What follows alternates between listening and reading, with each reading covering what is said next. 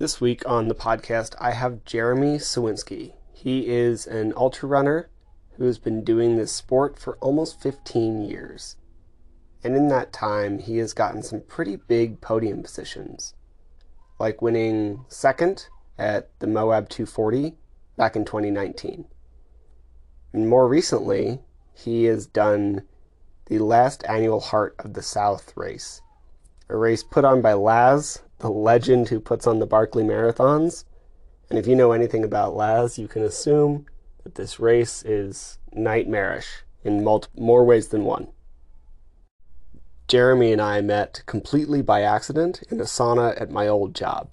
I heard him talking to someone else about ultra running, and I immediately got interested. So decided to chat after he got back from this race. In this episode, we talk about some training and nutrition things, but we also just talk about the deeper meaning of ultra running and why we do such long distances and what spurs us to put ourselves through this. It's a really good conversation, and I hope you get something out of it. So let's get to it.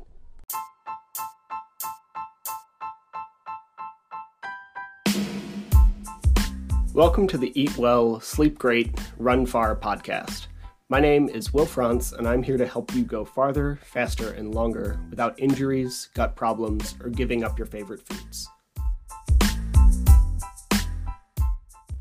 All right, this week on the podcast, we have Jeremy Suwinski. He is a runner that I met very strangely, and we'll get into that in a second, but he recently ran a race called the last annual Heart of the South, which is just eternally long, like somewhere around 350 miles. We'll dive deeper into it in a second. But first, Jeremy, thanks for being on the podcast. And I actually really wanted to ask you about chalk and Berlin and your recent trip there, because I always kind of like to start with something that isn't necessarily completely running related to get know someone a little better. So why were you in Berlin for a chalk festival? Yeah, so my daughter, she does a lot of chalk art, like sidewalk chalk art type stuff. She's done a lot of stuff locally, and they have this festival in Wilhelmshaven, Germany, and she submitted some of her art there, and she was the only one from the United States that was accepted into it. So it was Really? pretty cool. Yeah, we went out Oh, yeah. there, and I mean, we got to meet like, artists from Mexico, Italy, Serbia, Ukraine, of course, Germany. It was incredible. It was an incredible experience. And the level of talent out there was just unbelievable. And to see my daughter compete on that level, it was such a proud papa moment, like Yeah. it was so much like, oh man, she's just stellar. Like, I mean, I'm super proud of her. And I've got two kids, and I'm proud of both of them. But this was just such a great, dad daughter moment, and so we got to slum around Germany for a couple weeks. It was a lot of fun. It was a good time. That's super cool, man. I mean, Yeah. I don't think I've played with chalk art since I was 10. Like, how do you get into that? And like, how did your daughter find that to be her love? Yeah, so it's kind of cool because like when she was younger, um, I used to be well, I kind of dabble in art every now and then, and I still kind of do tattoos and just for fun. Super And, cool. so she would sit there and like she would try and draw the cat, and I would draw her while she was drawing the cat. And then they had a chalk festival in the Gateway one year. This was like years and years ago, and so her and I did it as a team. And then she kept going back every year, but it happened to fall on the same weekend as Bighorn 100. Yeah. So I missed it a few years so I could go run. I could go run, and she just took off with it. Like she does a lot of work up at Daybreak. She's done, if you've been to the break up in Daybreak, there's a chalk piece out there in their patio. She's done a good amount of work. So it actually pays her bills. So Damn, I'm that's so super cool. stoked. Yeah, she recently moved out to Portland, and she's living the dream out there. So That's awesome, dude. yeah, I can see how you'd be super proud of that. That's really yeah, cool. she's a good chick. So you and I met half naked in the sauna at a gym where I work, and you told me, and I heard you say to somebody that you were running some stupid distance in the middle of somewhere, and that's exactly what I heard because I had a headphone in, and I pulled it out immediately, got interested in you, and I started chatting. And first off, like, are you a regular sauna user, or was that some sort of heat training? No, no, no, no. Yeah. In fact, the only reason I got a gym membership was so that I could train in the sauna. And this run, like, yeah, I had one a long time ago to gold and I just quit going. And then EOS was just like super cheap. So I'm like, yeah, I'm gonna do that. And then as fate would have it, I usually go to the one in Taylorsville, but their sauna was closed. And so then I went to the one in the Murray. And then yeah, and so I kept thinking like, this I'm really bad with heat. Like Sure. I mean, like I completely melt down numerous times, and I realize I sign up for a race that's going to go through the south. So you've got humidity. It's going to be at least 100 degrees, and I suck at heat. So I thought I'm going to go into this with prepping as much as I can. So I got my sauna time up. My goal was I wanted to get up to an hour where I could sit into the sauna for an hour, and I don't know how much it helped me physically. I know that mentally, no matter how hot it got, I thought, well, it's not 160 degrees hot. So Yeah, man. it didn't kill me in the sauna, so it's not going to kill me today. So it was, there was some comfort in knowing that no matter what life threw at me or what the course threw at me, I did everything I could think of to prep for that. Absolutely everything. And this was, it's rare that I find a race or a run that really scares me. And this one Mm. really scared me. I mean, the nerves were just over the top. And the couple weeks going into it, just ridiculous nerves. And I, watched YouTube videos or anything to keep my mind off of it. And all I could think of is, holy shit, what did you do? Like, what did you do? Yeah. Oh man, that's awesome. Like, what about it? I mean, first, let's knock out the easy ones. Like, how long was that? So the race ended up being 327 miles, but you don't know the distance, and that's the crazy thing about it is you you don't know how long it's going to be. We should, if anybody doesn't know, like, I'm just gonna like let the cat out of the bag real fast. This is run by Laz, the same dude who runs Barkley Marathon, so some crazy shit. Anyway, please, please keep going. Yeah, yeah. So it was like I knew that it ends in the corner of Georgia, and I know that one year it went west, one year it went east, and so this year we're thinking it's either going to go north or south. And so I thought, well, if it goes south, maybe we go into Florida somewhere. If it goes north, who knows? So yeah, so basically you meet and then you learn the course as you drive to the start, and then Okay. he drops you off at a hotel. You have what he calls the Last Supper, where he goes over any last minute details, and he gives you the map that night. And so I was actually relieved to know that we were going north, Okay. outside of the fact that everywhere, like I was watching the Weather Channel, and every area, the Weather Channel was like record breaking heat, and I'm looking like Yeah. everywhere was just record breaking heat, and I'm like, dude, I am screwed. No matter what direction, it was very much like it, whatever, right? Yeah.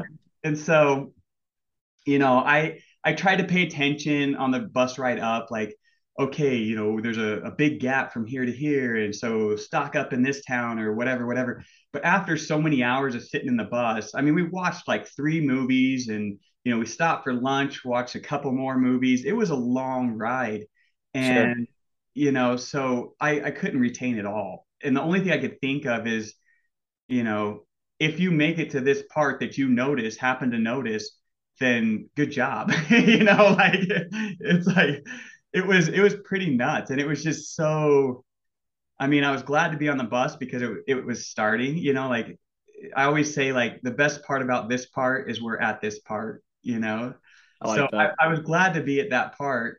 But I also tell myself, like on a 100-mile race, when you start, I will usually think like, well, in 24 hours, you'll be almost done, you know? And in this case, in 24 hours, I won't almost be done. And I even had the thought of, well, in a week, hopefully you'll be almost done.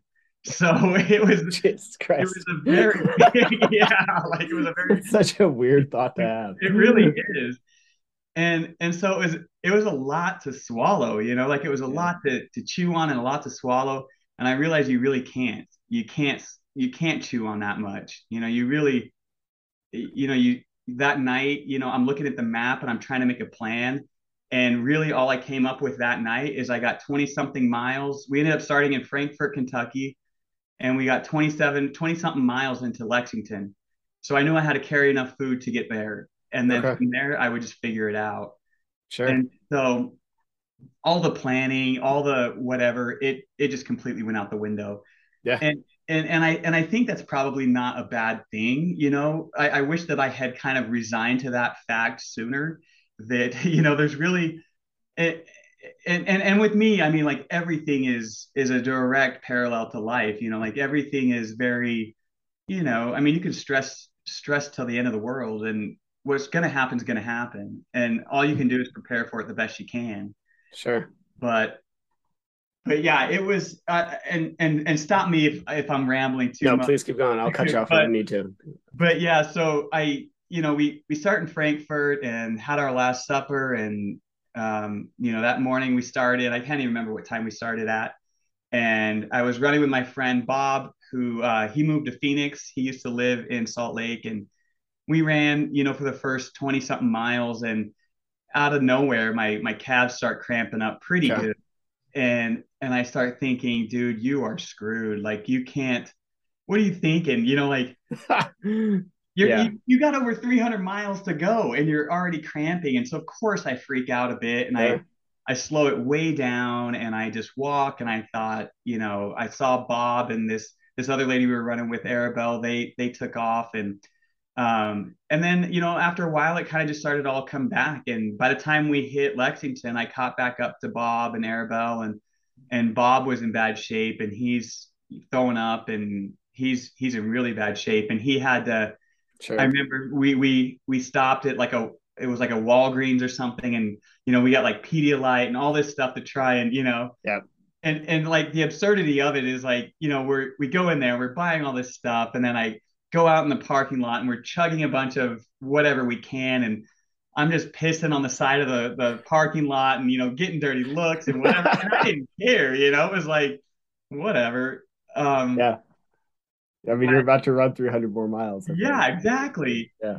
And every so I he ended up getting a hotel in Lexington, and I Okay. I kept going, and it was not even kind of, it was lonely. Sure. And every 12 hours you have to check in, like you gotta you log into this little thing and tell them where you're at, and then they post an update or whatever. Got it. And um, the frustrating thing was every 12 hours you realize how much further you have to go, you Sure. know? So it's like you just start doing the math and like, shit, 12 hours, I've only gone this far, and I've got how far to go. And it brings you back into it every time.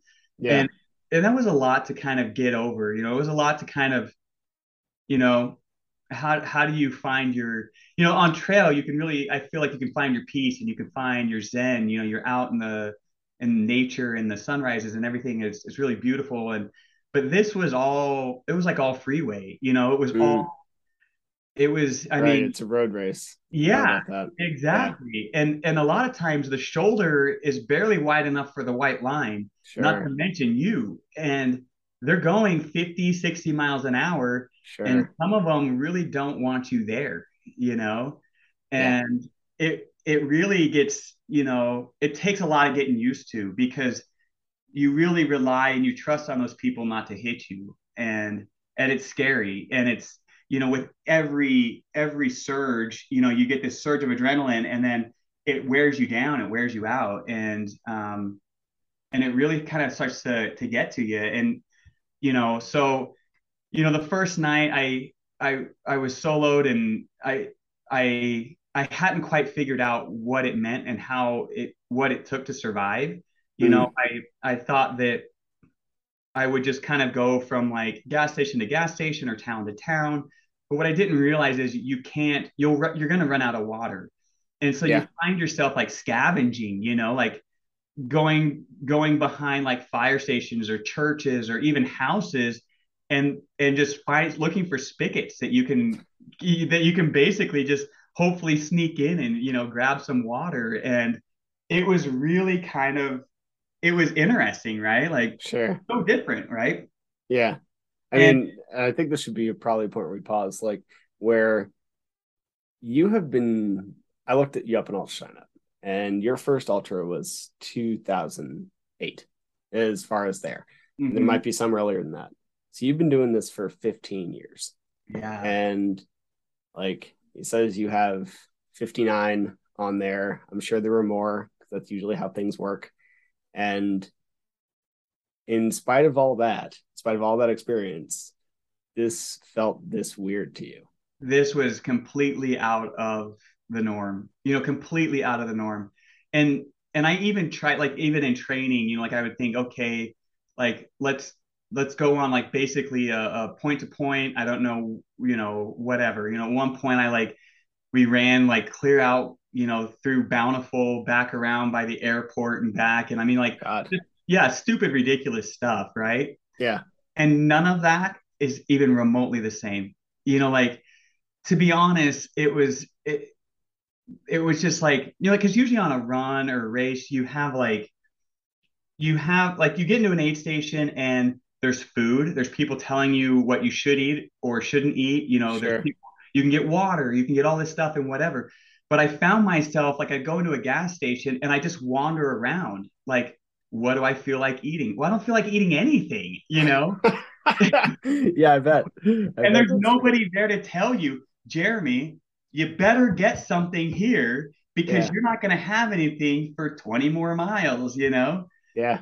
And so you have that stress in your head and and that's early, like early on, like I remember going into like an Arby's and I'm like, oh yeah, I'm gonna get like a milkshake and fries, and I order all this food and I ate literally half of it, and of course I can't carry a milkshake with me. Mm, So I end up dumping it.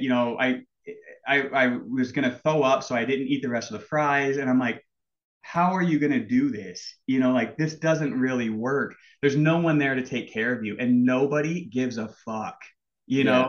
nobody cares what you're doing or what you did or how far you've come or how far you're going. You roll into a town and think that you're going to find some sort of encouragement, but to them it's just another day and you are just another person. You Yeah. and really that's how it is. And I Yeah. think a lot of times in a regular race, and I'm not saying that all runners are like this, but I volunteered enough at races and you get these prima donnas that come into these aid stations and they think that there's something special, and really none of us are something special. We're all the same and we're all, you know, you're no more important than the person who's volunteering. The first place person is no more important than the last place person. We're all equal value. Yeah. And this really highlighted it. I get that. I mean, Nobody, yeah, I've done more aid stations than I've done races, and I actually haven't had much of the prima donna experience, but I do say like, please thank your aid station workers because oh yeah, they put a lot of shit into there. they don't have to be Yeah, out there. 100%. And I mean, yeah, we get free races or whatever, but it's like it's just we do it because we like it and because we want to help. Yeah. And when that's lacking, it's hard. I mean, this honestly more than an ultra, more than like a 350-mile whatever race. This reminds me. So I was a teenager. I like hung out with the punk crowd a lot in Albuquerque, New Mexico, and some of those kids went on to be like literal train hobos across the country. They'd like hobo around with their dog and like hop trains and go to all 50 states and like hike the Uh, Appalachian and that shit. And this is what that sounds like to yeah. me. You're Yeah. basically through hiking, hoboing around, and Yeah. it You're just pretty much just homeless, right? yeah, You're 100%. homeless and you find what you can, you scavenge what you can. And it really, it was hard to kind of find the groove, because it's so far out of the norm. Like Sure. usually finding the groove is like, you realize that, broth and Coke mixed together gets you through the miles. And so that's what you get at the aid station. Like that's Yeah, usually what yeah, finding the groove you're is. right. But in this situation, it was like nothing like that. It Right. wasn't, you know, it was, So, like, what were the rules here that made it so? Because I mean, I'm sure there's some people thinking like, well, just go, like, carry the vest with you, like, bring all the stuff, like, bring like your packs. Like, why was this so impossible to plan? I know you couldn't have a crew because it's last, like that should be yeah. without saying, but also you can't. Beyond that though, like, what made this so difficult to prep and plan and like try to like take care of yourself for? Yeah, I think part of it, and it took me a couple days to realize what it meant and what it was about. And he really designs this to force you to rely on the kindness of strangers. And through all the training and all the miles and everything, like I never, what I should have really practiced was how to say I need help, and Yeah, that took a lot. Like, believe it or not, that's hard to say, like, I need yeah, help. And for me, that was the difficulty. And even there was some talk on Facebook beforehand where there was some local runners who had family that were going to try and go out and crew. And for that reason, he waited until the very last moment to release the map. I mean, like the sure, last moment. And he wanted to force you to rely on other people. yeah, And the hard part was when you're, you know, as slow as I felt and as slow as I was, I was kind of at the front of the pack. And so when you come into a town, they didn't know anything about you. They didn't give a shit. You were mm, some homeless dude coming through. Whereas the people towards the back, by the time, so many people come through, you had like full on, they call them angels or road angels or something sure. like that. You get that on like Appalachians and stuff too, Yeah, like trail angels is what they're called. yeah, and I mean, people are just amazing. Like all the stuff that they come out and they give you, and all this stuff, and it was like, we didn't really have that at the front of the pack. You got a lot of dirty looks. You got a lot of Yeah, like, on like day two, there was a guy who, there was a car that was coming towards me, and I saw him, like he swerved, like he was going to give me a little bit of room, and then I see he's coming over towards the white line, and I see his tires are like going over the white line, and I'm like, holy shit! And I put my hands out, and I'm like, what the fuck? And he hits my hand with his mirror, really? and I'm like, holy crap, dude! Like it stung, my fingers swelled up and bruised a bit, and I'm like, this is nuts! Like this, like they don't know there's a race coming through. They don't care that there's a race coming through. Like it's Yeah, very, there was times where the police were called, because one time they thought somebody was dead and it turns out it was just someone falling asleep in the lawn somewhere. I'm sure that Yeah, sounds right. it was nuts. And some of these towns were so small that like the high school girls came out to the gas station, the only gas station in town, because they wanted to see the runners come through. Like this was a big deal, Yeah, like at one place we went through Jamestown, the local newspaper came out and did a story on it. It's like they interviewed me and Bob, and they like, I mean, it was that big of a deal to them, and it was a bigger deal to me that they were so accommodating, like that. I mean, they would give you anything and everything you needed. And yeah, but anyway, back to some of the rules. You couldn't have, like, obviously you can't take a ride, you can't get in someone's car, you can't go in somebody's house, you're not supposed to go in somebody's house. um, there was I'm trying to think, none of these rules of course were actually written down or provided. It was kind of like, sure. it was like the only information I could find was from like last year's race, and none of it was of value to like Yeah, this year's race. But it was very in typical Laz fashion, it was, you come into it with uncertainty, and you're forced to just kind of thrive in that. Like you have no choice but to take that uncertainty and live with it, and make it home, if that yeah. makes sense.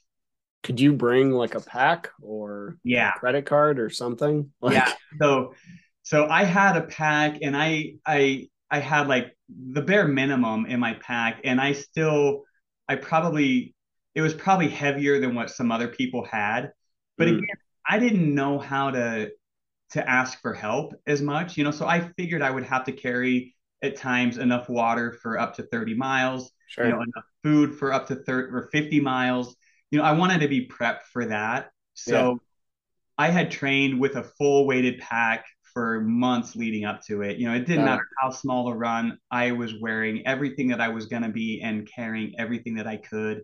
And um, it was kind of interesting to see, like, after a while, I was so good at living out of my pack. Like I knew exactly where everything was at. I knew exactly how to take care of my feet. I knew exactly how it needed to go back in, how everything needed to sit. I could fill my water in like hardly any time at all. And it was comfortable. Like I felt like it was home. Like my home was in my pack. And the only thing that I didn't train with, which I did end up getting, which I was glad, was early on in the run, probably it was in Lexington.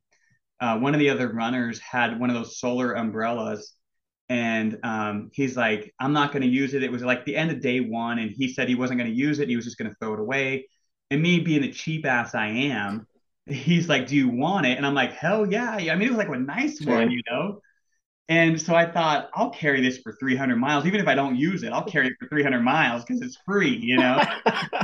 So I carried it, and the next day, like, I got to this town that I thought would have food and water, and I ended up getting water from a lady who's carried. I helped her carry in her groceries, and I got water from her, but there was no food, Okay. and it was hot as hell, and it was like 10 or 11 miles to the next, town.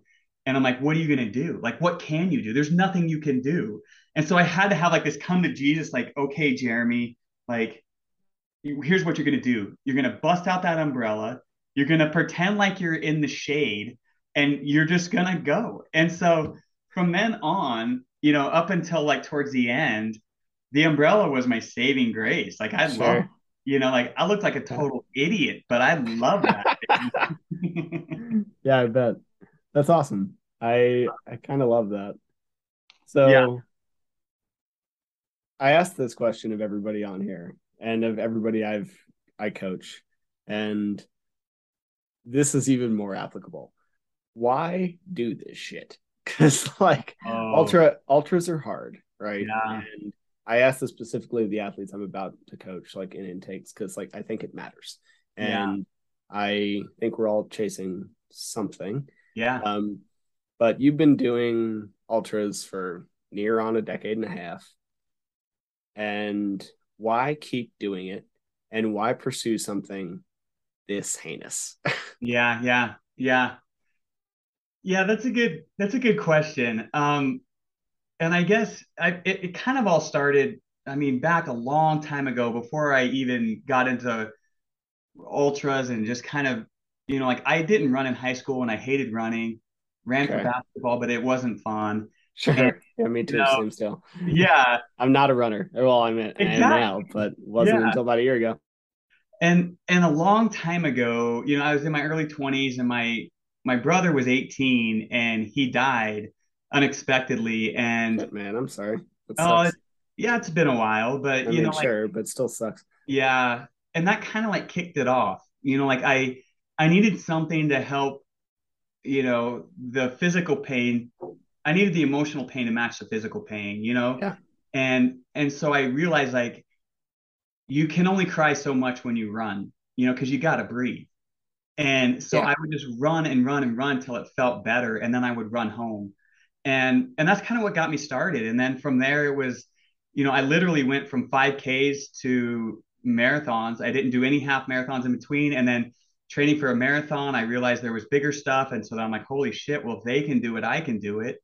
And my first ultra was like around Lake Tahoe. It was like the 72 miler. It was all road training for that. And I realized there was Wasatch 100. I'm like, what the hell? You like 100 miles? And so then it just got like everything. Like every time it didn't kill me, I realized, like, well, what next? Like what next? And if I think to myself, if somebody else can do it, I can do it. But I agree 100% around we're all chasing something or we're running from something, and I don't think that normal people run like that. And I think there's like, like of course being healthy and staying fit and whatever that's important. But let's be honest, like you run 3 5 miles a day, you'll be healthy. Like Yeah, I mean, we can admit like this is you're training like a high level athlete. High level sports are not healthy, and that's no, fine. I'm not saying it's a bad thing. There's other reasons to do this shit, yeah, but we can we can say that. And I mean, you clearly found a thing you're good at too. There's definitely a talent. Like you got second in Moab the year Michael McKnight won. Like you're that was just pure good. I mean, don't do that. Like pure luck. I mean, we could say that, but it's not. And like there's some skill to that. But there's also like a lot of work, and I appreciate that too. It's hard, man. It Shit's is hard. it yeah, and that's what I found with like the longer the distance is it's less physical ability and more heart, like what I mean, there's obviously you got to prep and you got to train for it, right? Like you want to go into it prepared, but Yeah. at one point you're going to be to like, holy fuck, what did I do? You know, Yeah. I am not ready for this. This is Yeah. nothing like what I thought it would be. And what do you do with that, right? And in some regards, isn't life like that, you know? Yeah. And that's kind of the cool thing.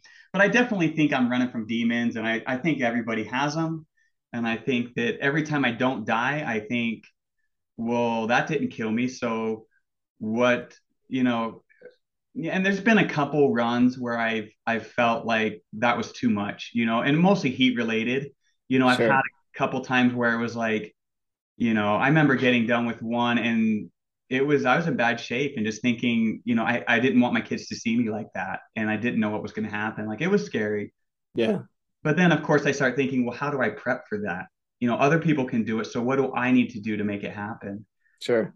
So Heart of the South for me was a big test on that because you know, physically wise, like that was a big thing. It was a big hurdle to overcome for me. And they, like after 2 days, they say like 2 or 3 days you're acclimated. And so the whole through the first couple of days, I'm like, just get to that, just get to 3 days and you'll be good. And when I got to that, I felt good. But the downside was is I had like this incredible like emotional breakdown and it was something that I could not have trained for, I couldn't have prepped for, and it was scary. I mean, like I had been alone for, I don't know, the better part of a day and a half, maybe longer.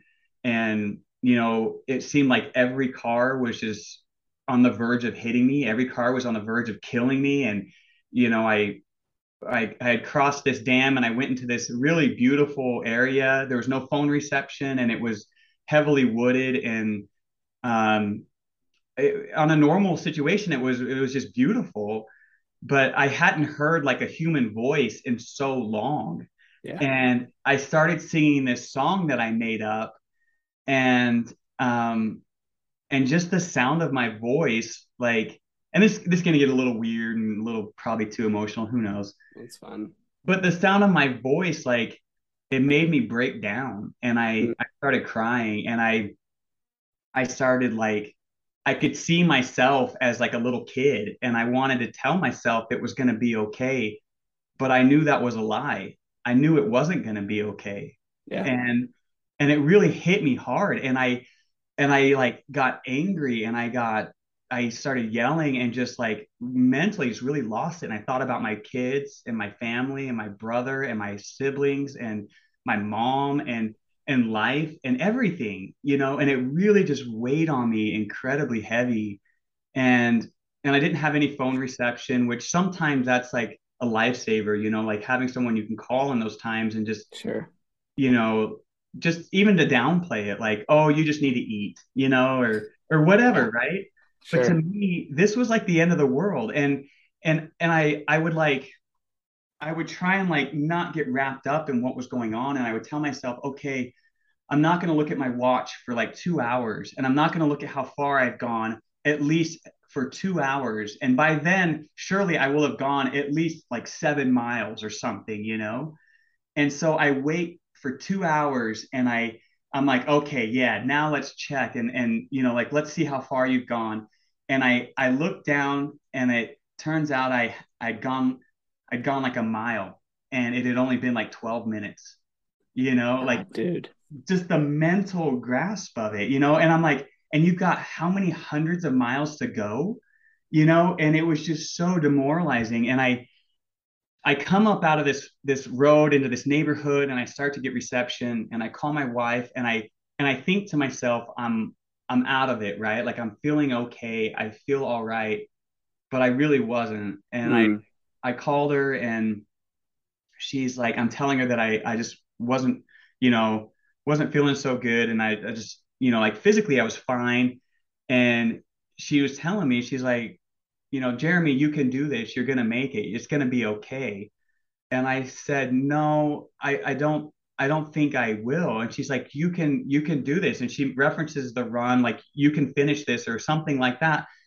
And I said, I'm not talking about the run. I said, I don't think I'm gonna make it, and it hit me like right then, like, you know, I was like on the verge, yeah. like, I'm balancing on the white line, and everything in me is like, I'm tired, I'm delirious, and whatever, and these cars are just coming by, and they're coming by, and they're coming by, and I'm thinking to myself, it takes literally about 6 to 8 inches to the right, and it's all done, all of Yeah. it. And I know this is kind of a taboo subject, but I think it's important to talk about it, because I think that, a lot of people struggle with that. Oh, And but yeah, like everybody on this, sorry, but like knows that I like you don't, so you should know this. I struggle with depression. My dad struggled with depression, like the whole thing. So like, safe place, absolutely. yeah, and I think that there's comfort in knowing that, you know, it's gonna be okay, and it's not gonna feel like it's gonna be okay. And I realized at that moment that I can train all I want, but at the end of the day, I need I need help. Like, I Yeah, need friends. Like, I yeah, need a distraction maybe from myself, right? Like, I mean, I've seen myself in my rawest forms, and I've never seen this raw of form. And what I realized I needed to do was, at this point, about 4 or 5 miles ahead was a store, and my friend Bob was a few miles back, and I was going to wait for my friend Bob, because you know, I knew that together we could get through it. And and I feel like maybe life is a bit like that. Like, you can't do it solo. Like, you have to have that companionship, that friendship, or that something, and I'm glad that I waited for him, because I think he needed me as much as I needed him. And we journeyed the rest of the way together. And I don't know that I would have could have trusted myself otherwise. I needed to have that distraction of, you know whatever it is we need to do together. And but that was a pretty big moment for me. yeah. And it really kind of I kind of look forward to facing that demon again, because I want to feel like I conquered it, and I don't feel like I did. I felt like I did what I had to get through, but I don't feel like I conquered it. And maybe you never do, I'm not sure you do. You might. I don't know. And maybe it's like But an like, addict, right? Like, if you're addicted to alcohol, like, you can't just have yeah. one drink. Like, you're always gonna have that demon. I mean, the solitude gets weird, man. Like I'm a very introverted person, and I can spend a very long time alone. And I used to work night shift driving snowcats for Park City, Mm-hmm. and you spend a lot of time very alone with your only contact being a ham radio. And sometimes you don't even like, sometimes that thing doesn't work. And I was always fine because it was like 8 hours or whatever, 10-hour shifts, 12, depending on the day. But people got weird, Yeah, man. Like, I believe it. people get really fucking weird at Yeah, 3 a.m. because they're just like, start saying the most asinine shit over the radio yeah, because they're lonely. yeah, You yeah. sleep during the day when everybody else is awake and you haven't had real human contact for like 4 months. Like, if you go to if you get in a snowcat at 3 a.m. in like late March, conversations are weird at 3 I a.m. bet. Yeah, very weird. Yeah. Yeah, I think it's very I don't know. I've had moments before where, in Moab a few times and, even in hundreds sometimes where you have that isolation and you see the raw you and what the core you. And a lot of times it's a lot of joy, like you strip away the ego and all the pride and stress, Sure. work and this and that, whatever. And you realize that you're a good person as a whole. And Yeah.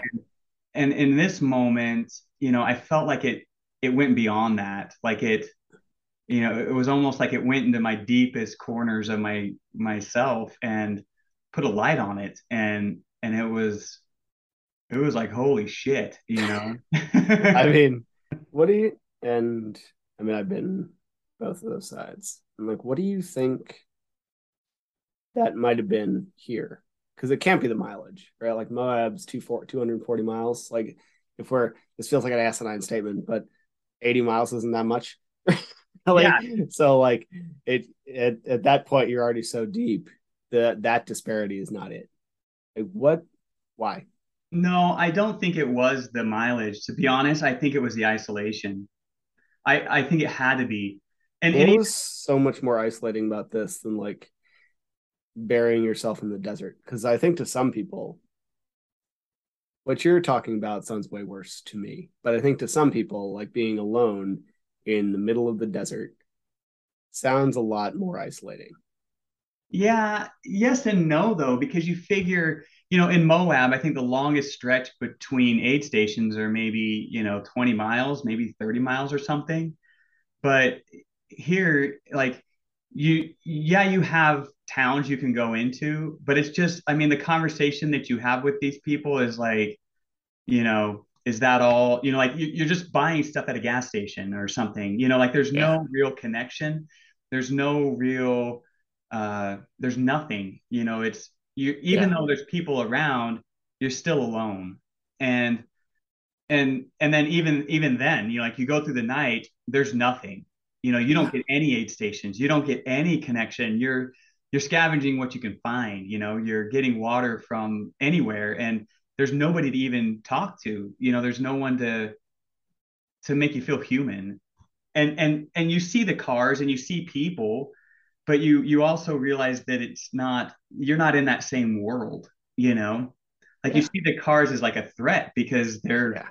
potentially going to hit you, or it's very, to me, it felt very different. Like I didn't find, um, it took me a while to find the heart of the South, Yeah. and I think that I finally did when we hit Jamestown, Tennessee, I think, and then it was different. And I think part of it too was because it's also when I kind of opened myself up as well. Like it wasn't like I'm just going to do this on my own. It was more like I really need your guys' help, like even if it's just a conversation. And I remember I walked into a gas station and bought, like lottery tickets, which normally I don't even, whatever. But everyone in the gas station was super nice. And I don't know, like I've got a YouTube video that I pieced together that I kind of some of the more fun things I kind of highlighted in that. But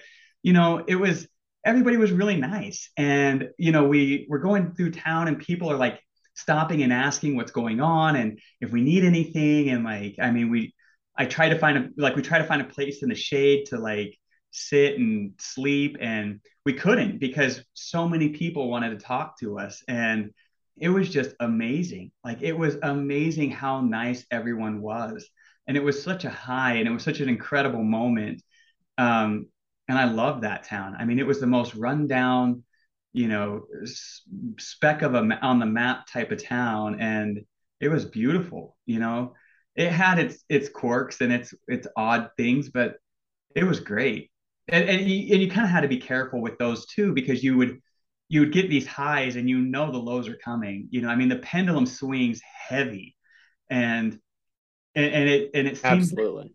you're kind of like I'm gonna pay for this later. I know that I will.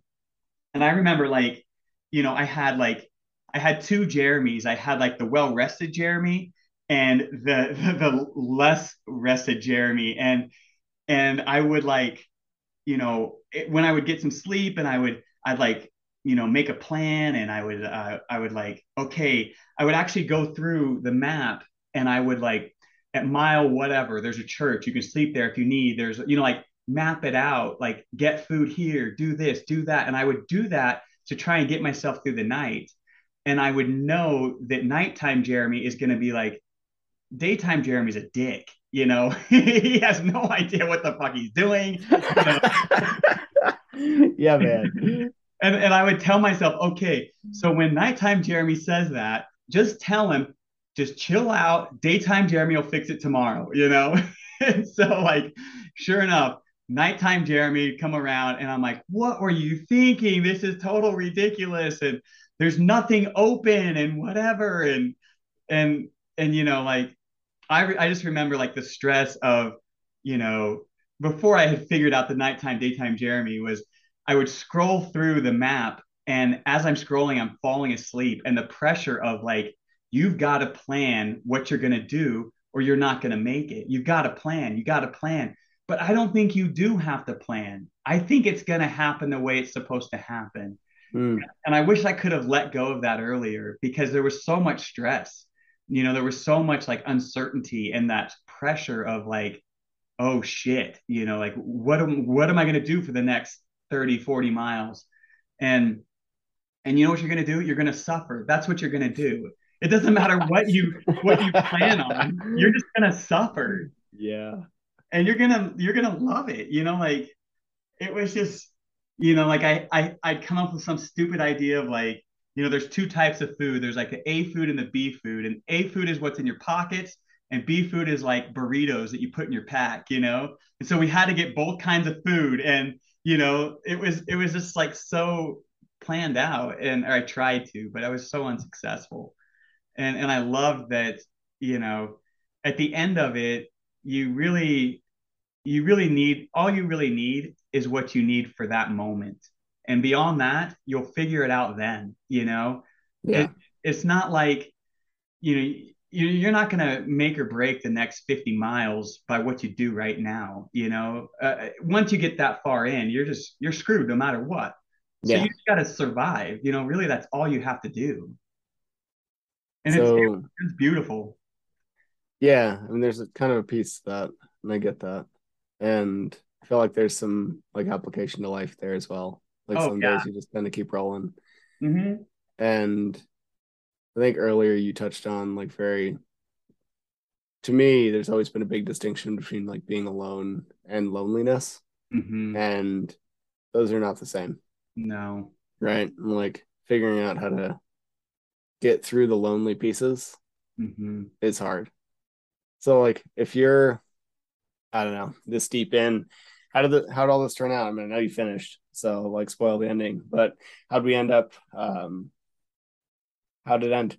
Yeah, so it really, I mean, it it was really kind of cool, kind of interesting. After me and Bob had met up, I had a lot of purpose in taking care of us as a group.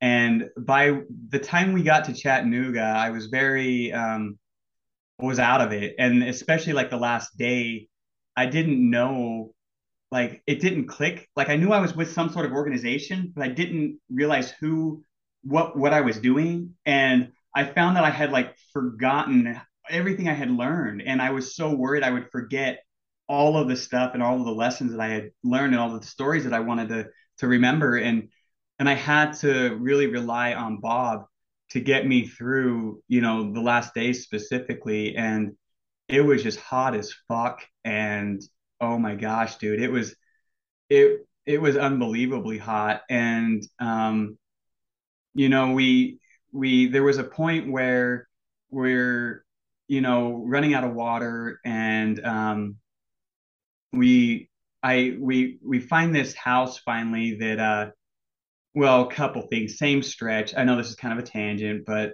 um I found this little house in the last day. It was like this little shed type thing, and the doors were blown out and or blown in, and the roof was gone. And there's this pipe coming out of the mountain in this big basin, and there's water coming right out of this pipe, and it's into this basin. And I'm like, holy shit! I found a spring. We're saved. This is great. And Or, I'm chugging it before I can even think to even question it, right? And I tell Bob we're good to go. And oh, he comes in, he's like, well, I don't know, maybe we shouldn't drink it. And I'm like, dude, I don't care. I'm drinking it. And he looks on the inside of the door, there's a sign that says, do not drink, not fit for human consumption. And so I thought, well, at this point, I'm pretty much hosed. But it didn't end up killing me. And we there was a couple really nice people that we ran into. good.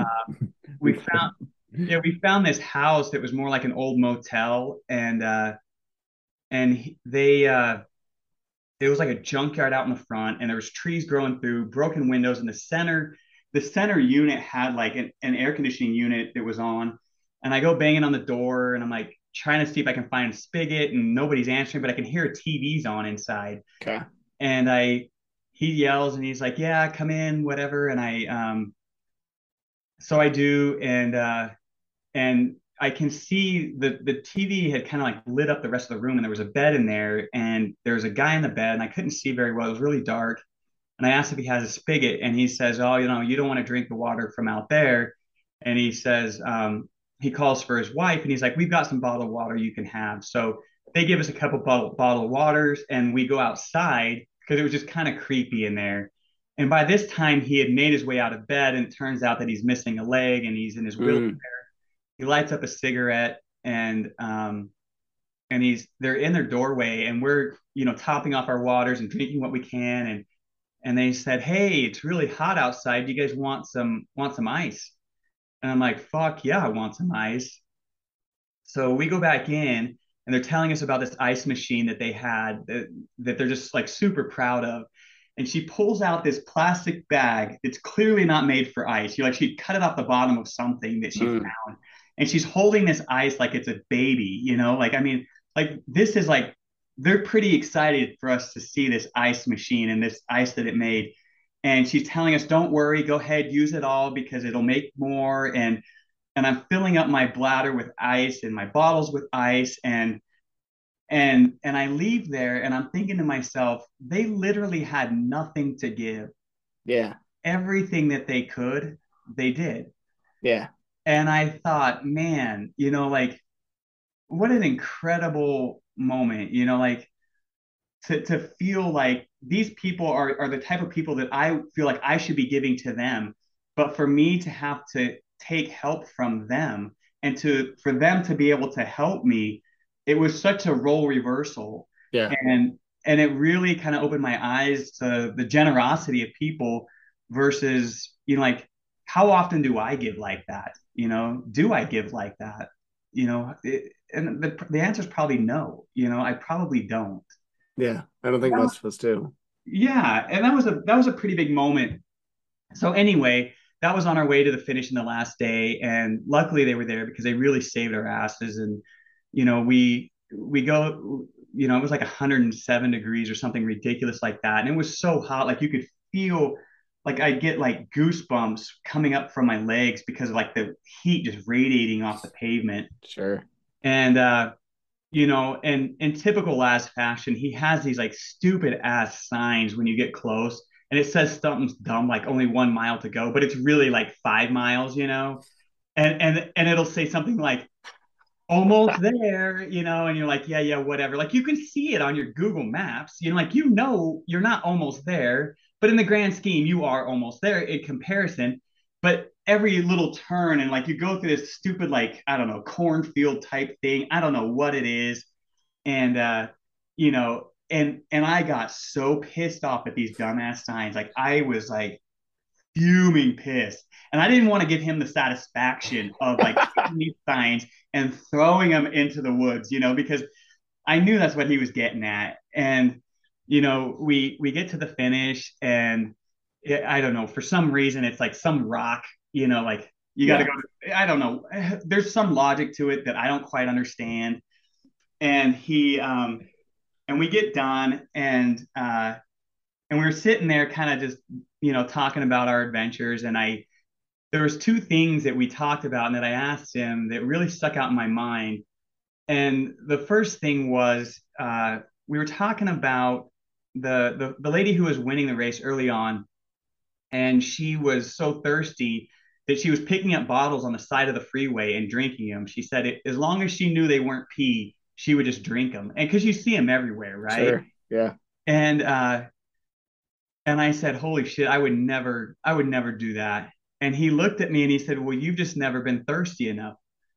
And I thought, "Yeah, you're right. Yeah. Like I've never been that thirsty." And I started thinking about it, and especially afterwards, when I think of someone who does something that I don't agree with, like no matter how heinous or how ridiculous or how stupid it is, and I think I would never do that. But maybe I've just never been lonely enough. Maybe I've never been desperate enough. Maybe I've never been hungry enough. Maybe I've never Yeah. been angry enough. We're all there. We're all that person. We've just never been to that extreme. Yeah. And it really kind of put things in perspective for me. And I know that's kind of a little bit of a cliche, but it really kind of made me think about a lot of the things that I passed judgment on.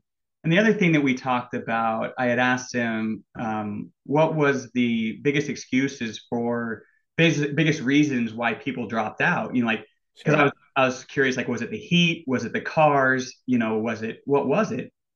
And he didn't tell me what it was, but what he did say was that the excuses he got from the people who quit the race were the same excuses as the people who finished the race. And he said the only difference was the people who finished just kept going. And I'm like, especially afterwards when it all sat and it processed with me, again, that's like life. We all have the same excuses. We all have those thoughts of suicide, or we all have those things, those reasons why we should quit. Sure. But do we keep going? Like that's the question. And what is it going to take for you to stay on the left side of the white line? Like Mm. what is that? Is it a friend? Is it, like we all have that reason to step across the line, but do we, and my biggest win for me personally on this whole journey wasn't the finish line. It was that I stayed on the left side of the white line. Mm. For me, that's what it was. In reality, I felt like I could have gone forever. Like Yeah. really the only thing that stopped me was the finish line. Like that was it. I could have lived out there indefinitely, I felt like. Yeah. I can see that. And at the It's cool, end, man. and it was hard because like every 12 hours you're reminded it's a race, right? And then you get done and everybody's like, "Oh, good job, you finished top whatever." And you're like, "No, you're not getting it, dude. You're not getting it. Oh, You're dude, that must missing be such a something bigger." weird perspective. Like, I've had friends who've done like the PCT and shit, and they just like that you get lost in it for months, and then when you come out of it, like you have to return to life, and they're just You like, can't. I don't fucking know how to do this anymore. Like, Yeah, you can't. There's just no way. Like, how do you go back to work and you think, yeah, I give a shit? Like the job's going out late. I don't care. oh, You yeah, know what it's I need? weird, dude. It's Yeah, like I need literally I need a little bit of water, a little bit of food, and a little bit of shade. And that's it, you know? yeah, it's very strange. It's a Mhm. strange like perspective builder to do something like that. Yeah. Yeah, it was beautiful. I love it and I miss it. Good. As much as I swore it off when I got done, I thought to myself, what would I do different next time? And even in asking that question, I realized you're going to do it again. You're Oh going to yeah. have a hard time not doing it again. I don't know how I can't. Today I was mapping out a course to West Yellowstone. And I'm like thinking, yeah, I'll go through Jackson Hole. Like I think I can do it. Go up through Bear Lake and it'll be about 400 miles. And I'll just tell my wife, I'll meet you in West Yellowstone in a week. Like how do you Cool. not, you know? That's cool. Yeah. It's pretty nuts. I do miss it. It's hard to get back to normal shit, and I bet. even having that time with my friend, and it's yeah. One day we'll be old and we won't be able to do that stuff. Yeah, it's a hard thing. Like I spent most of my 20s like traveling and doing whatever the hell I wanted to do. And I miss it. And it makes it very hard for me to take many things seriously, which makes me very happy to have found at least some semblance of a career in like fitness and ultra running and like coaching people who also have at least like a similar mentality of Mhm. just like fucking chaos in your brain. Because like I need I need that. Like I was gonna be a lawyer, man. And like Dang. I did like two internships and I was like, I don't understand your head. so, like, so like I've just been searching for a very long time to like find this weird place and I fell ass backwards into it because I think that's just there.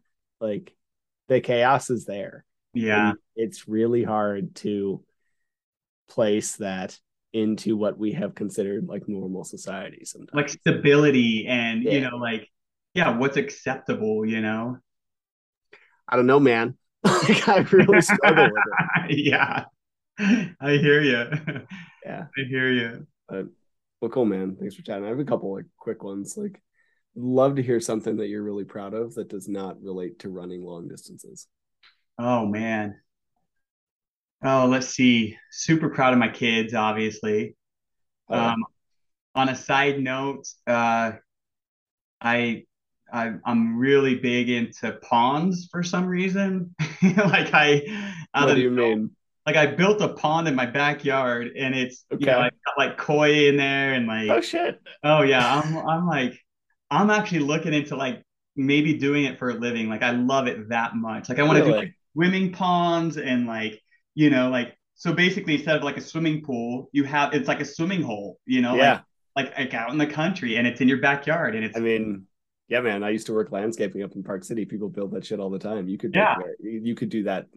Absolutely. Yeah. I love that stuff. Like the science behind it. Like I love that shit. Yeah, I'm That's pretty. fascinating.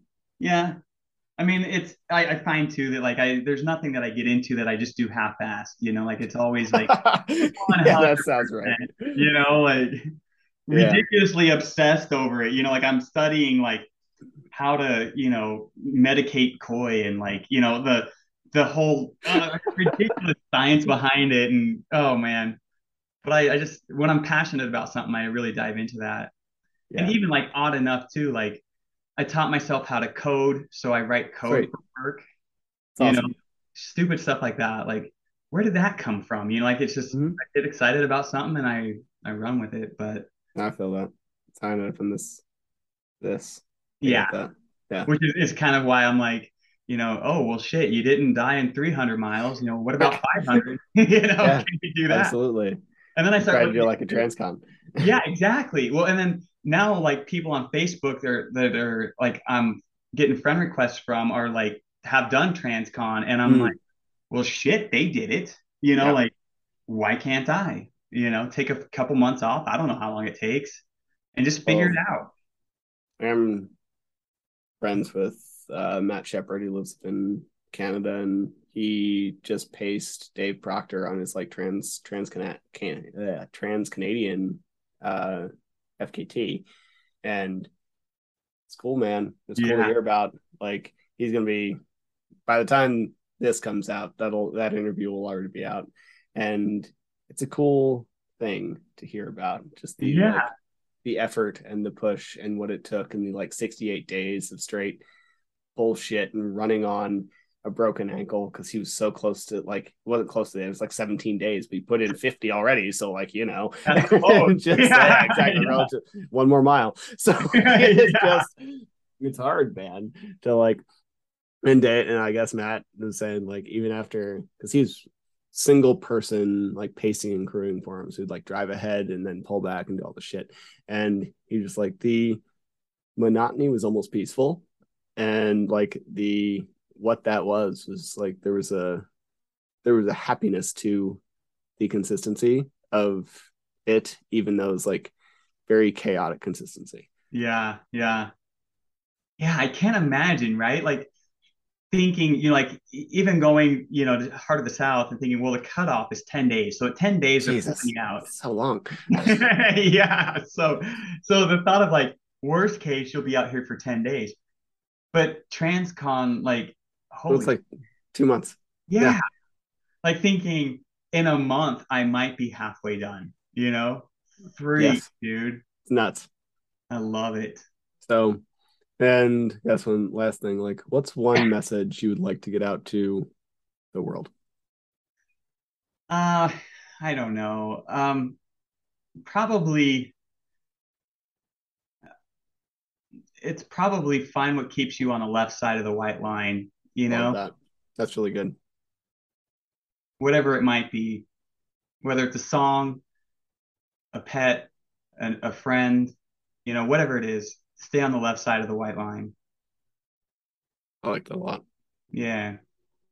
Well, cool, man. I think that's a good note to end on. If you have anything else to add, go for it. No, Otherwise, I really appreciate the time, and I hope that there was at least something good out of it, that something at least entertaining, yeah. So Well, thanks, Jeremy. I really appreciate it. From a likewise. weird, completely chance meeting in a sauna, I really appreciate having this conversation with That you. was crazy. It was crazy. Well, especially too, because it was like it pops up in Facebook, like you might know this, or like yeah, because I think we were Yeah, friends on Facebook or something, and then all of a sudden it was like, I think so. And it was just like I've never seen a post of yours, and we chatted, and then like one of your posts like pops into my feed, and it's like, oh, that's that fucking guy I "That's just that met. guy," and then, It's yeah, really weird. Which I mean could just be completely random chance. I get, you know, algorithmed 2,000 people a day, but like yeah. it felt weird. It definitely felt weird. Facebook watching me like that much, huh? Uh-huh. Yeah, I feel like it's just tracking my phone at all times. I've Oh yeah, openly sold my soul to it to like build a business and try to make a difference in people's lives, but it's it a is, weird thing. right. I mean, necessary evil or some sort. It's at least a trade I've made. It's what it Yeah, is. I agree. Well, thanks, man. I'm gonna hit stop record. Hang out for 1 sec. Thank you to everybody who listened to this. I really appreciate it. Hope you got something out of it, and we'll be back next week with more stories and more training advice. Thank you. Thank you for listening to the show. To be clear, I'm not a doctor nor a registered dietitian, and nothing you heard was medical advice. You should always speak with a qualified medical professional before making any changes to your training regimen. If you enjoy the podcast or found it useful, please take a couple seconds to give it a rating or share it with a friend. Every little bit helps. And if you want more of this information, please head to the Trail and Ultra Running Nutrition group on Facebook. You'll be in good company with other like-minded people who like to do hard stuff outside.